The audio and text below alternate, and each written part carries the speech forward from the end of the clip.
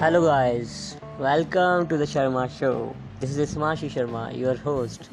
So guys, today you are going to listen on the reciprocal arts of reading and writing. So guys, here we go. In general, the two rules of reading that we have been discussing look as if they were rules of writing also. Of course they are.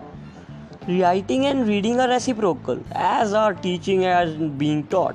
If authors and teachers didn't organize their communications, if they failed to unify them and order their parts, there would be no point in directing readers or listeners to search for the unity and uncover the structure of the whole.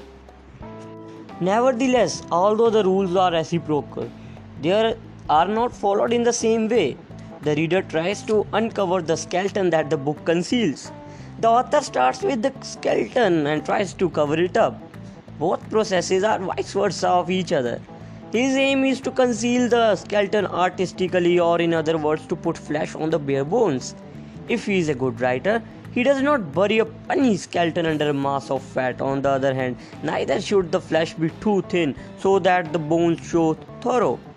If the flesh is thick enough and if flabbiness is avoided, the joints will be detectable and the motion of the parts will reveal the articulation. Why is this so? Why should not an expository book, one that attempts to present a body of knowledge in an ordered way, be merely an outline of the subject? The reason not only the most reader can't read outlines and that such a book would be repellent to a self-respecting reader who thought that if he could do his job, the author ought to do his. There is more to it than that. The flesh of a book is as much as a part it as the skeleton. This is as true of books as it is of animals and human beings. The flesh, the outline spelled out, read out, as we sometimes say, adds an essential dimension. It adds life in the case of animal.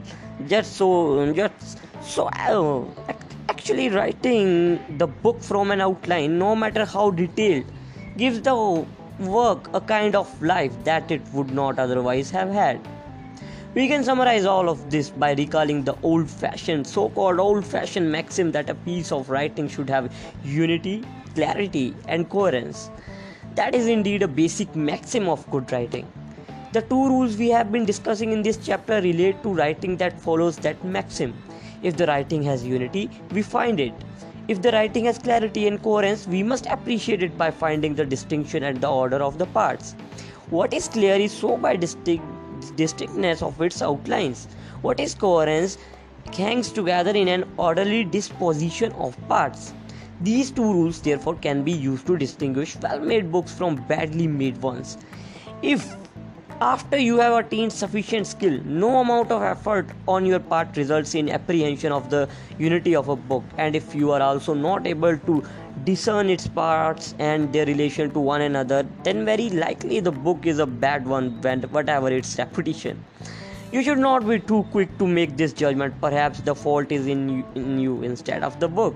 However, neither should you feel ever to make it and always assume that the fault is in you. In fact, whatever your own failing as a reader, the fault is usually in the book. For most books, the very great majority are badly made books in the sense that their authors didn't write them according to these rules. These two rules can also we might add, be used in reading any substantial part of an expository book as well as the whole.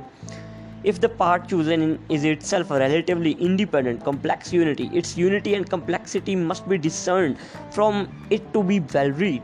Here it is a significant difference between books and conveying knowledge and poetical works, plays and novels.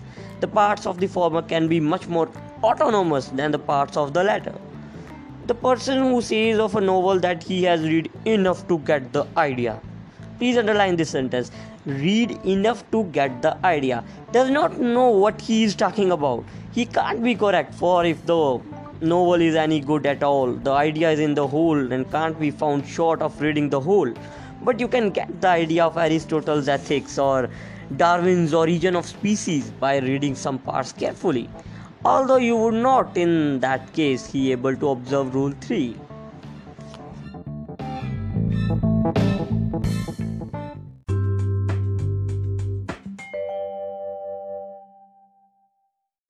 And that's it. This is Himanshu, your podcast host, Signing off. Thanks for tuning to my podcast, and I will see you later.